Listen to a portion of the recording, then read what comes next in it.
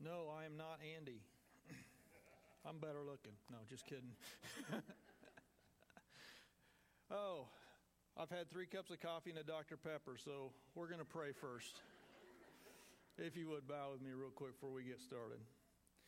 Dear Lord, I just want to thank you and praise you for the opportunity to stand here today, Lord. But Lord, let these words not be mine, let them be yours.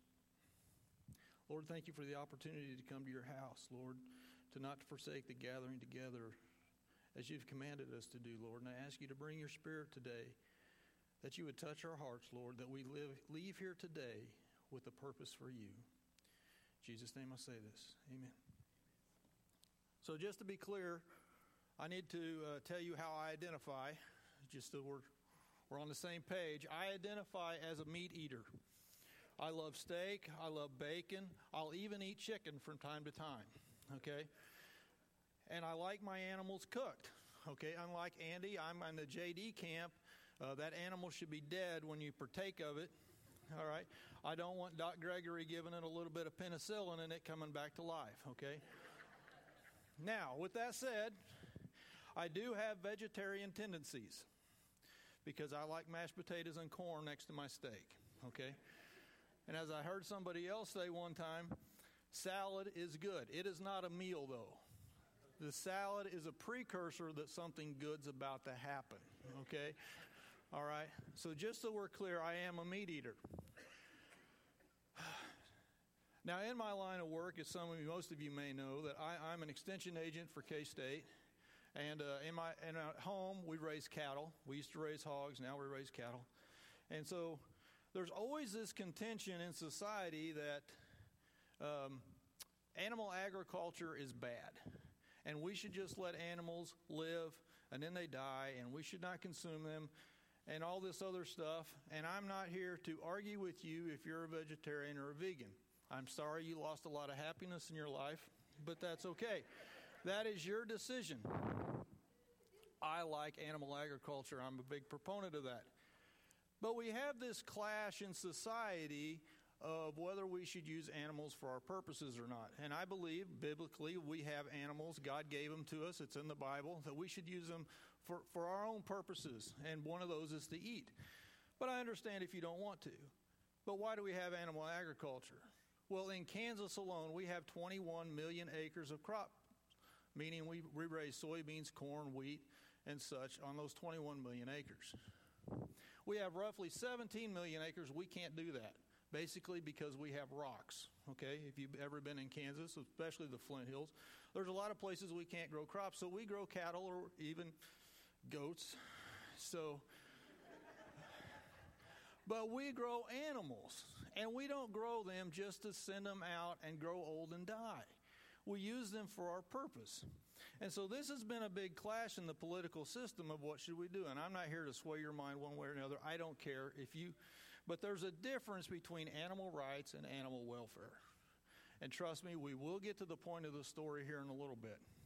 Today's going to be a little different. I'm giving you the intro, then we're going to give you the punchline, and then everything else after that, okay? But in agriculture, we raise animals for a purpose, and we have this conflict in the political society of what we should do with these animals. And it's been a hot topic, and I've been with Farm Bureau for quite a while, but Farm Bureau sent me on a trip several years ago to a place called Baltimore, Maryland. There's not a lot of farmers in Baltimore, Maryland, just to let you know. But I got to listen to a speaker, and he was from, I believe he's from Nebraska, actually. And the guy's name was Trent Luce. And he went through the different stuff I just kind of told you real quickly about. There's a lot of land in our great country that we can't use for crops, so we raise animals. And we raise animals to eat, and they have a purpose. And he made this comment, and I thought, this is just profound. But he made this comment, he said, "Death with a purpose gives meaning to life." Death with a purpose gives meaning to life. Meaning that animal was grown, and we're animal welfareists. We do our best. Doc Gregory over here does his best to make sure that animal is healthy, it has a great life, it never wants for water, it never wants for food. If it has a hurt foot, we fix it. We're animal welfareists. But that animal has a purpose in his life, and that's to be bacon on my plate in breakfast, okay? It has a purpose in life. Death with a purpose gives meaning to life. And I thought about what he said, and I said, that's exactly what Jesus Christ did. Jesus Christ died to give purpose to our lives. And I'm going to start out by reading. I told you we're going to give you the punchline first. We're going to be in Mark 15 starting out. We're going to start at verse 33. And it says, at the 6th hour, darkness came over the whole land until the 9th hour. And at the 9th hour, Jesus cried in a loud voice, Eloi, Eloi, lama sabachthani, which means, my God, why have you forsaken me? When some of those standing near heard this, they said, listen, he's calling Elijah. One man ran and filled a sponge with wine vinegar, put it on a stick, and offered it to Jesus. Now leave him alone. Let's see if Elijah comes to take him down, he said. But with a loud voice, Jesus breathed his last. The curtain of the temple was torn in two from top to bottom. And when the centurion who stood there in front of Jesus heard his cry and saw how he died, he said, surely this man was the Son of God. That was the day Jesus died. And if you remember the story, from noon to the 3rd hour, there was darkness. Because God turned his back on Jesus during that time. Because he couldn't be around sin. And so Jesus died with a purpose. And that purpose was so that we might live. Now, why did Jesus have to die? Well, that goes all the way back to the garden. And we're just going to blame the women on it right now, okay? I'm kidding. All right. But Jesus, or God, made the Garden of Eden, and he put man in there, and it says he put man in there to work the garden. And he saw that man shouldn't be alone, so he made a helper. So we have a man and a woman working the garden, and everybody's happy. Except he gave them all this stuff. They could partake of any fruit or vegetable in the garden except that one tree, right? And he told them, you can do anything you want, don't eat that tree. And then along comes Satan. Well, God didn't really say you would die if you ate that tree, right? Or eat that fruit. You'll be okay. You'll just be as smart as God. And so the woman partakes. Now, I'm not blaming the women. They did it first. The man knew better and didn't do better, okay? And so he eats, and now they see their sin and they're naked. And so what better to do than make clothing out of leaves? That works so well, you know. So they find some fig leaves, sew them together, and then they hide from God because of their nakedness. And God comes. We all know the story. God comes in. Where are you at? What you doing? Why are you hiding? Oh, you really ate the fruit. I'm going to have to kick you out. You're going to have trouble in childbearing. And men, you're going to have to work the soil and hope you can find something to eat at the end of the day. And then he kills an animal, skins it, and makes clothing for them, foreshadowing the death of Jesus. Whenever there is sin, there must be payment. There must be sacrifice. And that's where he's at. The Bible says, for all have sinned and fallen short of the glory of God.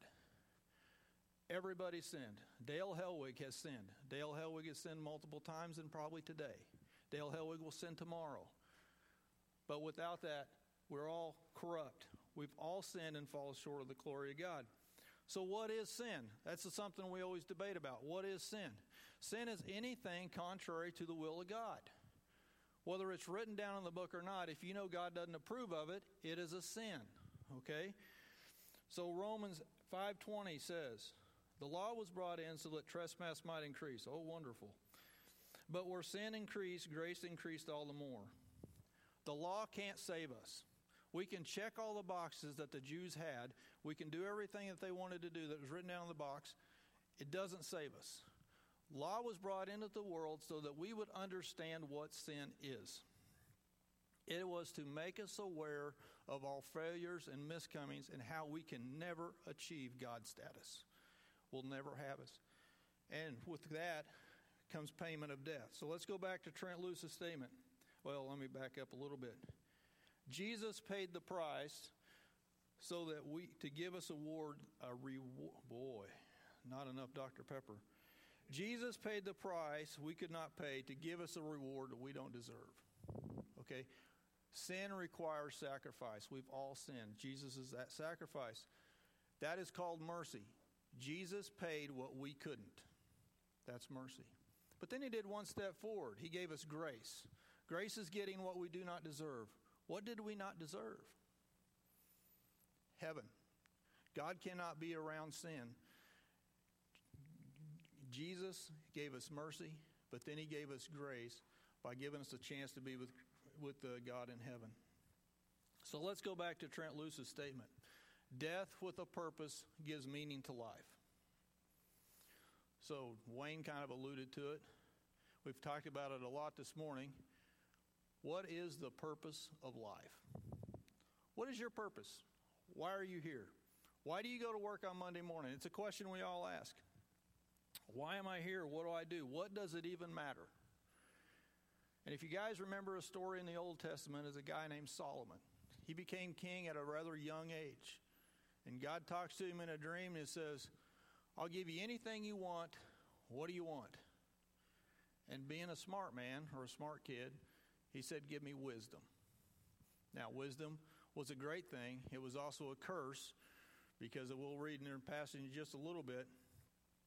But he received wisdom from when he asked what he wanted to do.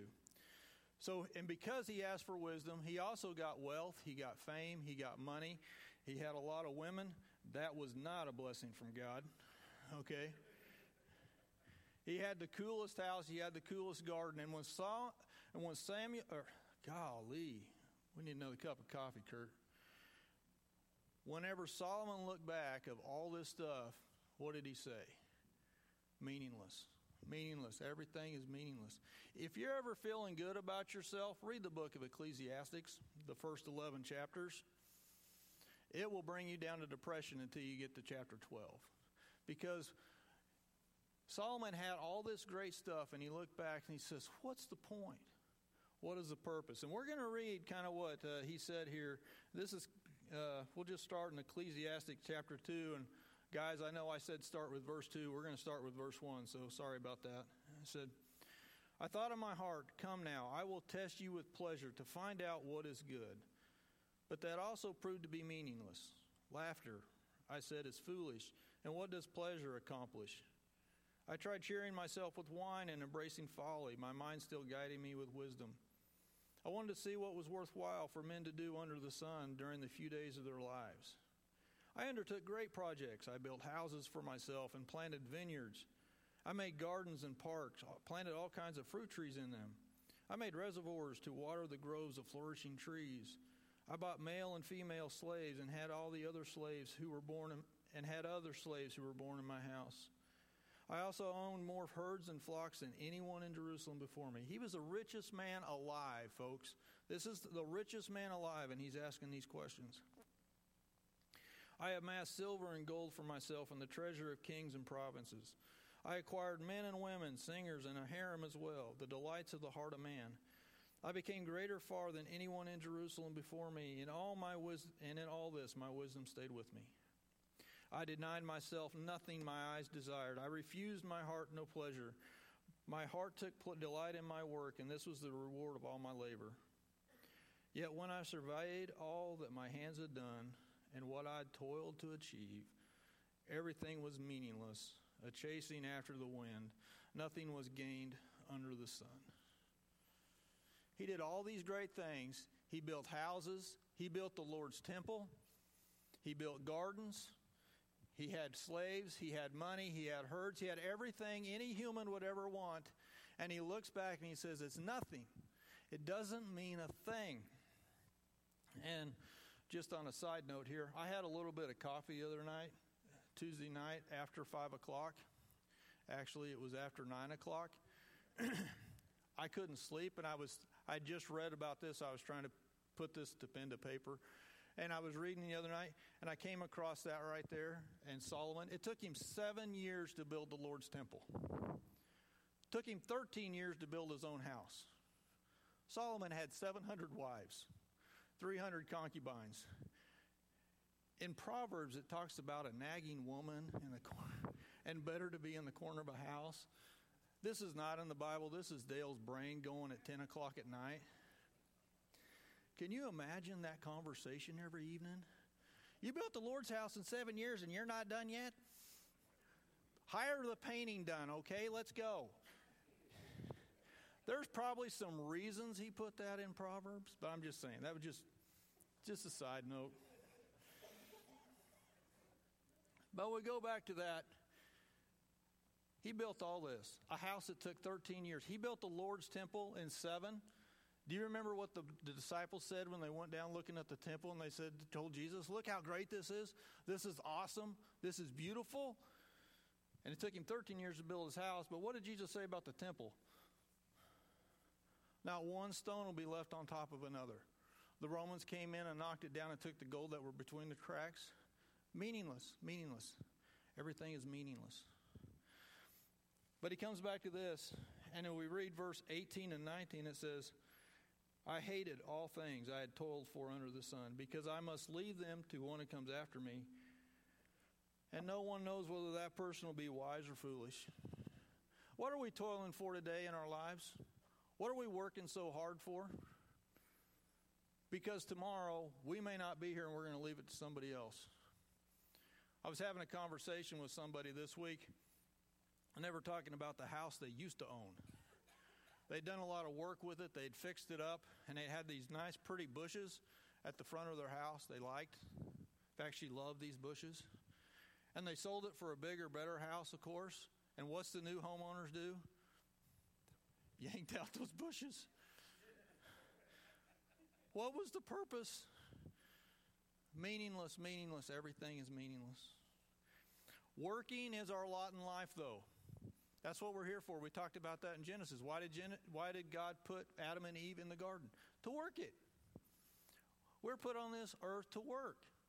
If you look in the Bible, you will not find the word retirement. We are not supposed to retire. Change jobs, but our bodies were not meant to retire. We're supposed to be active and always doing something. In fact, in James, it says, if a man doesn't work, he doesn't eat. We are humans. We are supposed to work. That is our lot in life. In fact, Solomon talks a lot about this. So what is the purpose of life, or purpose of work? And Solomon reflects on that question. Ecclesiastes 5:15 through 17. Everyone comes from our mother's womb. Oh, I'm sorry, I missed a word there. It's very important. Everyone comes naked from our mother's womb.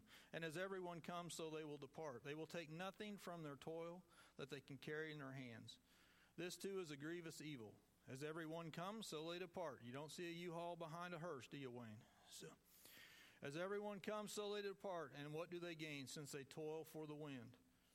All their days they eat in darkness with great frustration, affliction, and anger. So what's the point? What's the point? We work so hard, what's the point? Well, God told us to, for one. But then he says in verse 18, and I love this right here, he says, this is what I observe to be good. So he's looked at everything. He says working's meaningless, toil's meaningless. What we toil for on this earth is meaningless. But then he says this in verse 18, he says, this is what I observe to be good, that it is appropriate for a person to eat and to drink and find satisfaction in their toilsome labor under the sun during the few days of life God has given them, for this is their lot. We're supposed to work to obtain our food and the needs, and God provides that. If we work, God provides our needs. He gives us food. He gives us water to drink. Not if you're on World War III this morning, but we have water most of the time. For those of you who don't know, we're still waiting for our water to come back on. So anyway, but that's our lot in life. But then he says to find satisfaction in your work. I almost guarantee there's a lot of people in here that don't find satisfaction in their work. Why not? There are days I do not find satisfaction in my work. Why not? Because people irritate me. But there's days I don't find satisfaction in my work. Why not? Because my mindset isn't right. Because I should be working for God. When I'm in those situations, I'm supposed to promote God, not myself, not my agenda. I'm supposed to promote God.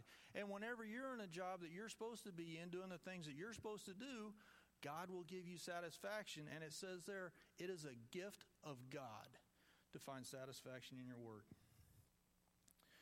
Ecclesiastes 2:24 and 25 says, a person can do nothing better than to eat, drink, and find satisfaction in his toil.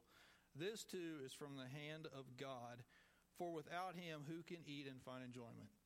Are you feeling down? Are you feeling depressed in your life? It's because you're missing God. God brings satisfaction to your life. without it is meaningless. Where are you going to go after today if you don't have God? If you die in a car wreck on the way home, I hope you don't. If you do, where are you going to go? Everything that you worked for all this last week and you die on the way home, what's the point if you don't have God? There is no point, there is no purpose without God in your life. Everything is meaningless. God provides for a life. If God is not involved in your labor, it's meaningless. But if He is, you can find satisfaction. So here's the question. How do you know if God's involved with your work? How do you know if God's involved with your life? Well, let me ask you this. Do people at work know you're a Christian? Do you share God's love? When you say you're going to pray for somebody, do you actually pray for somebody? Do you want the best for people? You know, there's a lot of people that I do not agree with their political views. I do not agree with their spiritual views. But by gosh, I want the best for that person. I love them. And sometimes that's hard to communicate because there are things that we don't agree with on people. We love the person. We don't love the sin. And some people get that confused and they get taking things personal. Buddy, I love you, but the way you're living, I can't accept. Okay? And it's not that we're mad at them. We're not. But God hates sin. And we love that person too much just to say, oh, I just accept you the way you are. I'm sorry, folks. I have a hard time with that. We love the person. We hate the sin. And that's a hard thing to communicate, but we need to do that. So what's the point? So let's go back. What society thinks important in life? You know, as a kid, I was always told, you know, you can do whatever you want, get the job you want, be rich and be famous, whatever you want. What does society think is great? Money. Thanks, Rick. Appreciate that. Job, family, and me time, right? That's the three things that are important. Job, family, and me time. Well, let me tell you, family is great. I know because in the book of Proverbs, Solomon talks a lot about the blessings of children and of grandchildren. Family is important. It's in our DNA. And he talks a lot about that. But what if that kid is not saved? Then what's the point of the family? Okay? That's the problem. Families are great. I'm fortunate enough to have a pretty good family. We love and support each other. That doesn't mean we don't have disagreements from time to time. And it doesn't mean that my brother Mark isn't the favorite. But that's okay. All right? But if our family isn't saved, what is the point? If our family isn't saved, this is the only time we have together. But if your family's saved, folks, we got an eternity together with another family of all believers that are all going to be like-minded. It's always nice to go into a room with like-minded people. You get to heaven, that's all one big room, one big family. It's going to be great. Society thinks me time is great. And there's nothing wrong with vacations. There's nothing wrong with hunting. There's nothing wrong with fishing. There's nothing wrong with taking a trip to Hawaii. I don't know why you'd want to go, but you can. There's nothing wrong with toys. We like toys. The only difference between men and boys is the size of their shoes and the price of the toys, right? We go from Tonka toys to Peterbilts. We go from Hot Wheels to Hondas, all right? Nothing wrong with that, but if God isn't in the middle of it, what's the point? Okay, God was loving to bless you, but what's the point without God? So let's go back to Trent Loos. Death with a purpose gives meaning to life, all right? Death with a purpose gives meaning to life. Our lives are meaningless without Christ. Everything we struggle for is meaningless. Just like Solomon concluded, if you don't have Jesus, everything's meaningless. Solomon had the 4 W's. He had wine, he had women, he had work, and he had wealth. He had them all, as much as he wanted. But when he looked back on the matter, he says, it's meaningless. I don't know why I work so hard, because I'm going to give it to somebody else, and I don't know who's going to take care of it. You got to have the Lord in the middle of it. And like I said, the first 11 chapters of Ecclesiastes, if you're feeling good about yourself, just read that. But then we get to chapter 12. And I'm not going to read the whole chapter. If you want to feel better about yourself, go home and read chapter 12 of Ecclesiastes. You can skip the first 11 depressing chapters. Read chapter 12, okay? Chapter 12, and we're going to skip down to verse 13. It says, now all has been heard. He surveyed everything throughout the world. He's the wisest person. He looks at this and he goes, here's the conclusion of the matter. This is the punchline, folks. Fear God and keep His commandments. Fear God and keep His commandments. That's the conclusion of the matter. For this is the duty of all mankind. For God will bring every judgment, including everything hidden, including every hidden thing, whether it is good or evil. He's going to bring everything into judgment, whether good or evil. Do you know what you did last Thursday night? God knows about it. He'll bring it up at Judgment Day. You know what you did 3 years ago to that one person? God knows about it. He'll bring it up on Judgment Day. That's the conclusion of the matter. And if we don't have Jesus Christ as payment for our sins, we're in trouble. Death with a purpose gives meaning to life. One day this life's going to end. For some of us, it's going to be quicker than others. You know, we are not guaranteed tomorrow. We're not even guaranteed this afternoon. It makes me realize another verse that Paul wrote. Good gosh. Sorry, guys, for the literature today. It reminds me of another verse God wrote in Romans chapter 13, verse 8. It says, let no debt remain outstanding, except the continuing debt to love one another. For whoever loves others has fulfilled the law. Now, I know what he's talking about here is money. But there's another debt that's left unpaid if you don't accept Jesus Christ. And that is the payments of a sin. Because for all have sinned and fallen short of the glory of God. Second part of that, the wages of sin is death. The penalty for sin is death. And if you don't accept Jesus' payment for it, you get to pay that penalty. And so this morning, we got to make sure that we've accepted Jesus as a payment for that sin. The wages of sin is death. But we can take care of that today. Let me ask you this. We all have sinned. You know we've sinned. You had that little bit in your heart. You know whether you're right or not. So let me ask you this. Have you made your peace with God? Have you accepted Jesus Christ as payment for your sins? Why do we do this table every week? Because it's important to remind us that Jesus paid that payment for us if we accept it. One day we will stand before God. Ecclesiastes says, God, we will stand in judgment. Whether you did good or evil, you're going to be judged for it. Are you ready for that day? Matthew 16:26. What good will it be for someone to gain the whole world yet forfeit their soul? You can have all the houses, you can have all the cars, you can have all the money, you can have all the friends that you want, you can be a Facebook fanatic, you can have 1 million followers on Facebook. It doesn't matter if you gain the whole world and forfeit your soul. For what can anyone give in exchange for their soul?